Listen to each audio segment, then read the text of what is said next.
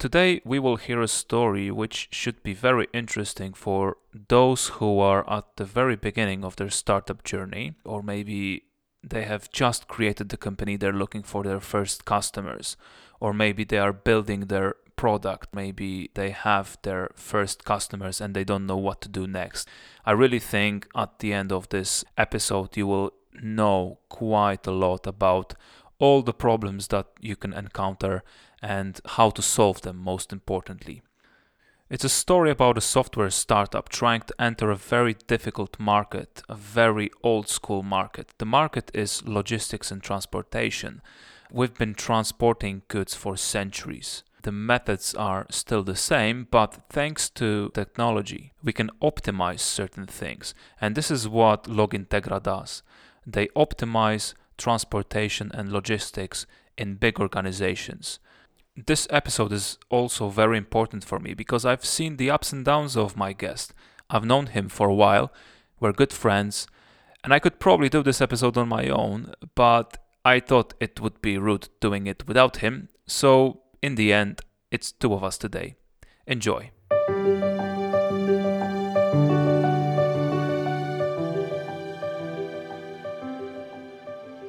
Thanks for accepting the invite to the interview, Kacper. As you know, I found myself a new hobby, but there are actually valid reasons to interview people like you. Regardless of the fact that we've known each other for quite a while, and I could probably do the intro on your behalf on my own, I would like you to tell the listeners a bit about yourself. Hi, I'm Kasper. I had a plan to be a professional piano player some years ago, so just because of that, now I'm the CEO of IT company. Perfect.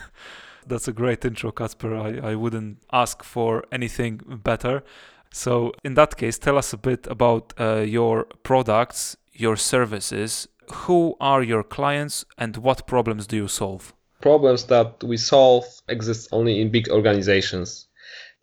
If someone produces more than, let's say, 10 trucks of goods per week, they could be the chance to find some good reasons to work with us. Oh, I see. So mainly big companies where they manufacture a lot of goods and they need to ship them somewhere. So that's the basis. Yes, the basis are the producing companies, but we have also some distribution and resellers companies. So if you would name some of the products or services which you provide to these companies, how would you name them? What are the products and what are the services? So first thing that we are selling is software that could help find you the lower cost of transporting goods from point to point. For example, if you have many carriers, you don't have any software, you have to call them and ask for the price. But with software, they could get access to your database and they could put offers on auction. And when the auction is finished, you could find the lowest price. That's the one thing.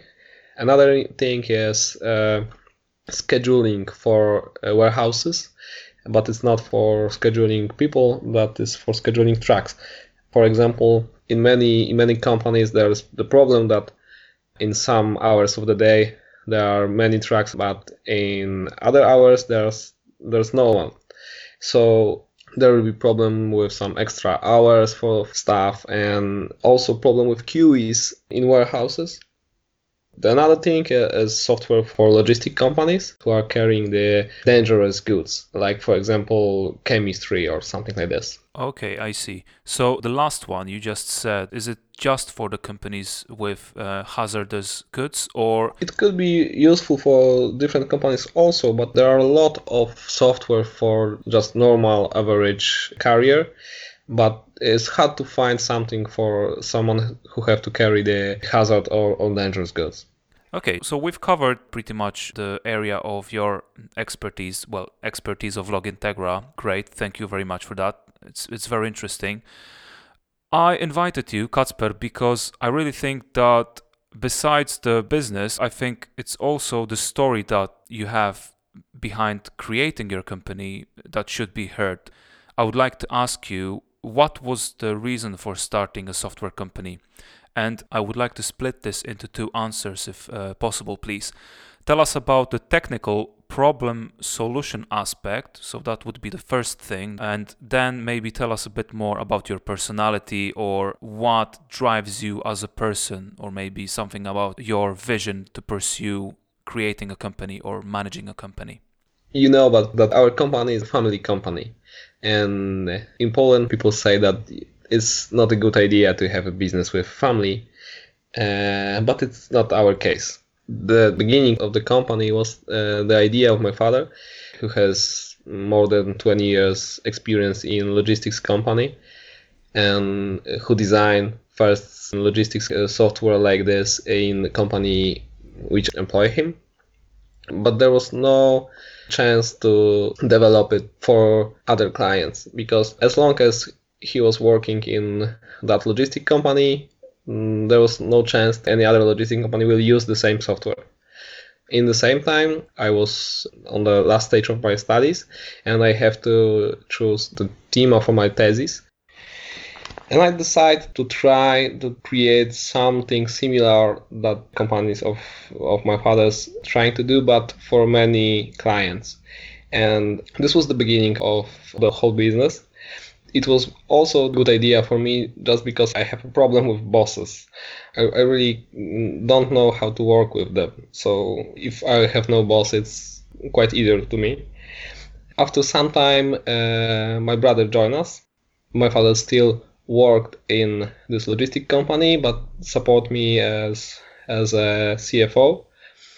And now the three of us are working together, and I think it's really great because we can understand each other even without words. For the first part of the question about technical problem solution things, I think my father and we saw that there was really many suboptimal or just stupid solutions in companies, and we saw that people really lose their time to call something like 10 or 20 companies and ask, do you have a truck in this location, or maybe you could bring some goods from this point to this.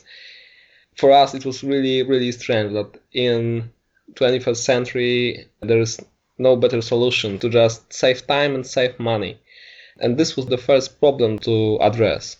I see. So the first solution you've created was the solution for auctioning. Is that correct? Yes. Yeah. Okay. Yes, I see. that's correct. Well, okay. So fast forward a couple years from then, currently, you employ around 15 people. Is that correct? Yes, it's correct, of course. So I guess for a small software company, which is, well, I guess profitable. I mean, contacting you from time to time just because we're friends. I've seen you growing. And my question now is about raising money versus bringing in clients. Do you have any comments about raising money at early stages? Because I don't think you've got any venture capitalists organizing your life now. Yeah, yes, I really like this topic and buzzwords, and I think it's really a lot of misunderstandings, because I even heard one guy who told that he laid down something like 10 companies, again, looking for money from investors. I really could not understand it, because if you cannot sell something, you cannot even know if your idea is good or not. I have two stories about raising money. First story was about my uncle. He is our only one, let's say, financial investor from last 5 years. He decided to give us some money and buy some shares in the company. We had some strict rules how it will work, what was he buying and what we could offer to him. And now the value of his shares are higher than 5 years ago when he gave us money. And I think it is a good deal for both sides, because he had some opportunities to sell shares and get the money back, but he never decided to do this. Second story is about the money from EU. A few years ago, we tried to make a business with some investment fund, and that investment fund haven't had any own money. EU gave almost all the money, and we spent a lot of time creating documents, talking with them, going to their office, and we even pay to some specialists just to know what's the value of our company and how many shares we could sell them.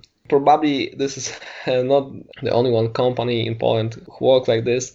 After a few months, we realized that really they don't care about the business. They really don't care about selling something or finding new markets. They only care to get their money back. And that was even not their own money. And after a few months, they're giving us some new rules. Like, for example, we have to have this man in this position. We have to pay for this lawyer.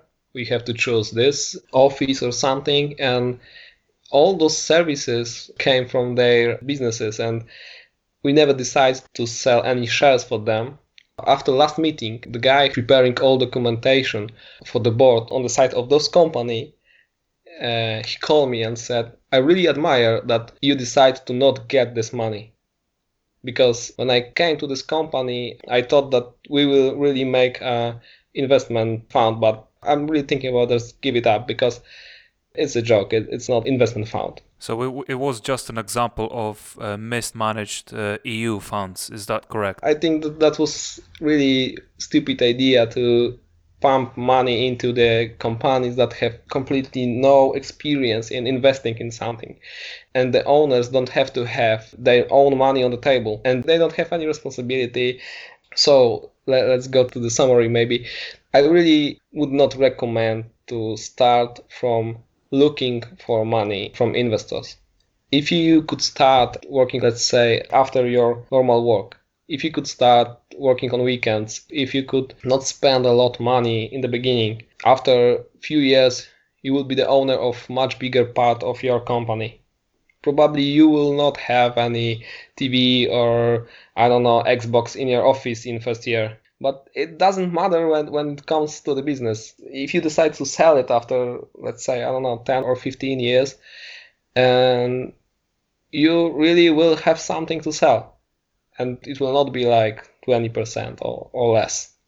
And also, there's another thing that you could find just your way if you decide to do it on your own. Mm-hmm. It's harder, especially if you have family and you have to bring money to home every month, but I think it's worth it. Brilliant. Well, thanks for that series of stories. That's great to hear that. I thought maybe it will be more funny, but for now it's really more sad or serious. I think it is a serious problem actually, and I think, well, that's one of the reasons I'm trying to promote some of the companies in my podcast, because the main goal here is to learn from each other. And if someone sees a good opportunity in venture capital and there is a product, maybe they succeed, why not? But on the other hand, there are companies like yourself where, the sweat equity is just the opposite, and you work hard and then the results come a bit later. They are yours, fully yours.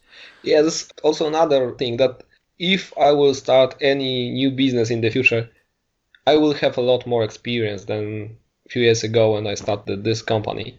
So if I would decide to get money from investors, I will have a wider view about the expectation, about also the legal aspects, and I will have much more experience, some years of doing business. But many people decide to get money from investors without any experience, and really they cannot predict their results. They cannot predict the volume of sales in the next 3 years. And you could put it in Excel or something like this, but you could be sure it will not work like this, because if you're not selling, you don't have any information from the market. Sure. Okay, brilliant. Let's move on. I want to ask whether you remember the beginning of the journey, and if you remember how difficult it was. I would like to ask you, what are the key factors to survive the start? So you've started roughly during the university times, so you were finishing your thesis, and then as you said earlier, it just started out as a company. And I would like you to share with us some thoughts about the early days. That's the point. I think that the hardest time was just before we found the first big client. We didn't have any money, and it was really the problem that we didn't know if that thing that we are working on is it good or not. if it has any chances or not. And I think it's much easier to produce software than finding someone who can pay for it. And this part of team that was responsible for finding first client, that was quite depressed because it takes really long time. They don't have any successes. So would you say that at the very beginning you actually you didn't know basically whether it's going to work out. You've just kept your fingers crossed and kept working. So I think this was the most difficult stage, that when you cannot predict anything. Now every company pays us a monthly fee, so we have some predictable incomes. But at that time we haven't, and I think that was the main problem. So during that first stage, during that difficult time, how did you convince people who worked with you to stay with you and still believe in your idea? I think that was the second most difficult job. So probably for most of people that was the hope or vision that that thing that we are working on really could work and help someone. That we really could change something in the way that people in this business work, and that thing gave them the strength to work in that hard time.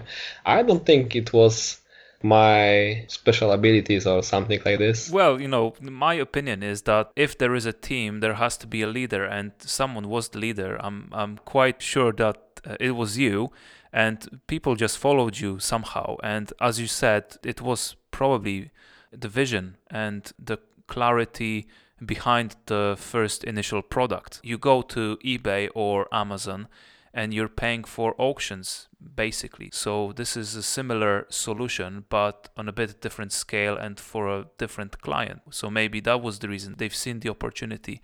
That's at least from my perspective, Kacper. I think you should be proud of yourself. I really thought about that leadership thing, and I'm curious about your opinion, but I think that something that is deeply inside our nature, that if sometimes we could be leaders, sometimes we could follow someone, and there probably is not more than these two options. So I don't know if someone decides to be a leader. Probably we could learn to be better leaders. For sure we could learn what we have not to do as leaders, but how could we be sure that people really choose us? Or in some circumstances we follow someone. Why we choose those people that we are choosing? I think it's inside us. It's not that simple that we are thinking. Well, it's probably down to physics and chemistry at atomic level. Maybe. But I strongly believe that certain things you can learn, certain things are just built into us. I know that I'm never going to be a great sportsman, even though I can try to build my muscles and try to jump higher or whatever. I know that's just not my DNA. So I think we may have some tendencies, but there is also a lot of work behind it. And I think I've got some more questions about hard work later on. So I will move on to another thing, which I'm very curious about. Okay. How long did it take you to build the first version of your usable product that the potential customer wanted to talk about and then buy? Was it 6 months, 1 year, or even longer? I think the most valuable answer would be too long. We tried to have too many options, too many features in the version 1. And when we found the first client, we figured out that some of features, they don't need it, but another that I need and we don't have it. I don't remember exactly because it was part from the thesis and part for looking for client time. If we summarize it, it took us something between 6 months and a year. I see. I think it was too long. We could start with smaller system and also find the same client. Okay, that's very interesting. So in that case, let's talk about your first customers then. How did you find them? It took us probably about 6 months because we didn't know that the process of selling someone a big company as we address is quite long. So even if you find the company in really good moment and they really need your solution and you have most of options that they need, you have to have few months just to sign the agreement, to have time for funding money inside this company. We didn't know that because only experience that we have was from the logistics business of my father, and in that case, they have to transport goods every day. So how we find them? It was really old school way, trying to find a number to the exact person on internet and call to the company and ask if they need something like this. Okay, so you probably tried around 100 times, and 101st time someone said yes. Yes, it's probably more than 100. I know now that it's not the wisest option that we could choose, but Well, it seems like it's just, another story that sometimes you can read on the internet. Someone tried to sell something, it didn't work, and then suddenly it just clicked. yeah, from our side, it wasn't suddenly. We were really tired about the situation, and we had some leads. We had a lot of meetings with many companies, but they not decide to buy from us. So it wasn't suddenly. But in the end, you've succeeded and you had your first contract, which is great. Now we know that you've managed to grow the company.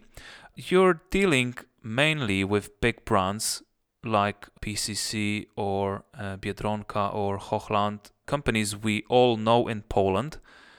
How do you even get started with them? So can you just call them, or can you walk into the office and try to arrange a meeting, or you need to do something else? I mean, I'm looking from a perspective of another company. So someone would like to learn from you how to approach a big organization. This is what I'm trying to understand. I think now it looks really different than, let's say, 5 or 10 years ago, because 5 years ago, people did answer calls.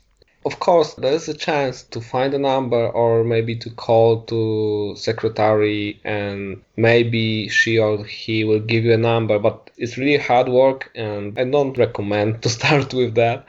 Now we are working a lot on LinkedIn.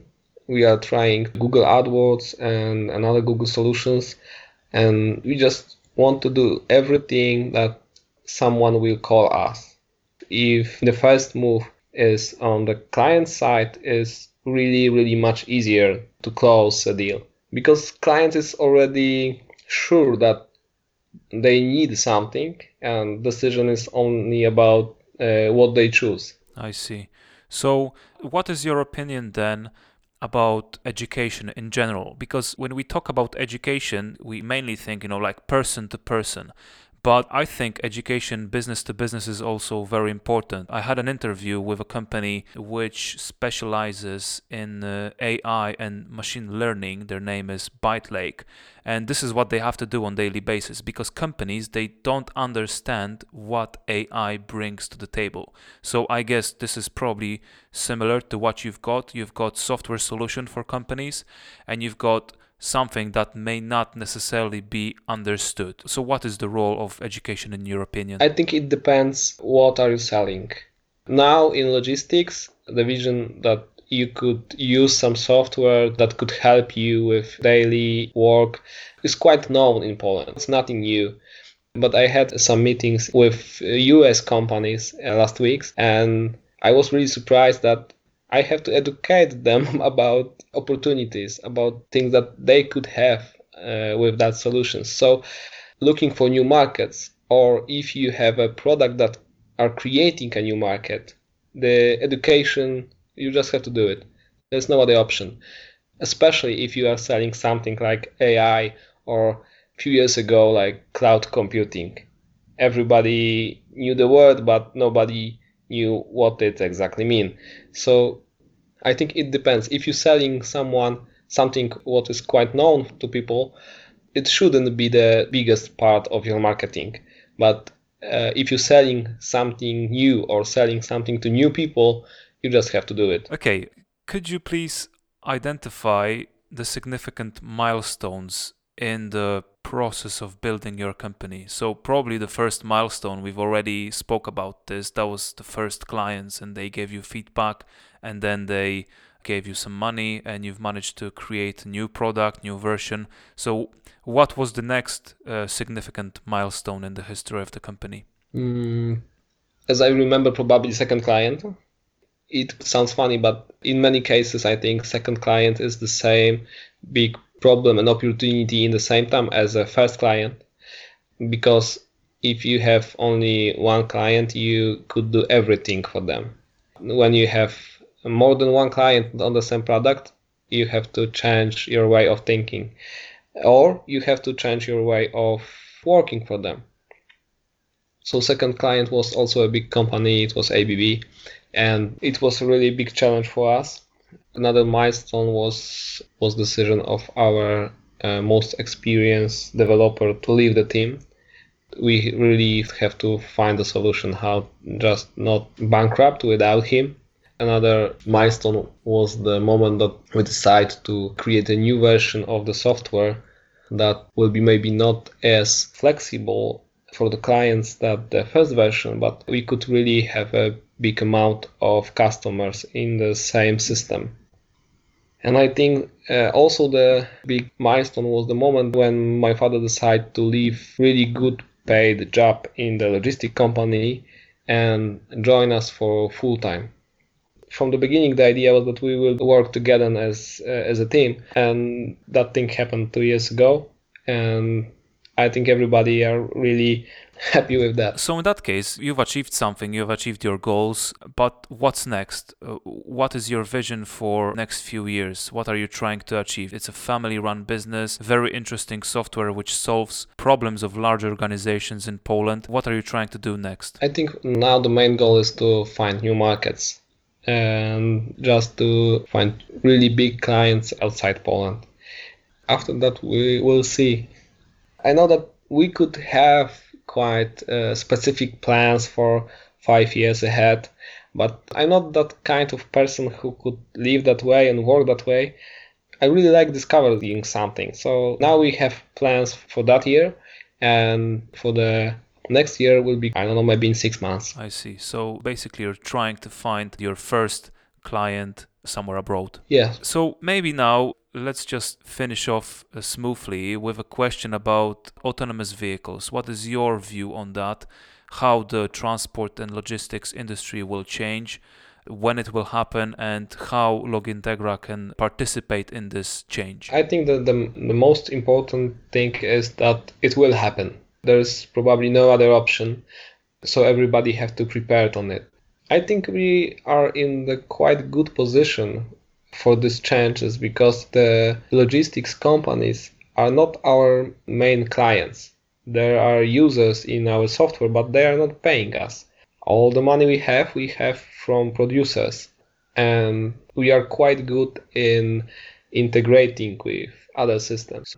So probably if there will be some big companies in Polish market in next, I don't know, maybe 10 years that they will have autonomic trucks. They will be also looking for opportunities to integrate with some software running inside the producing companies.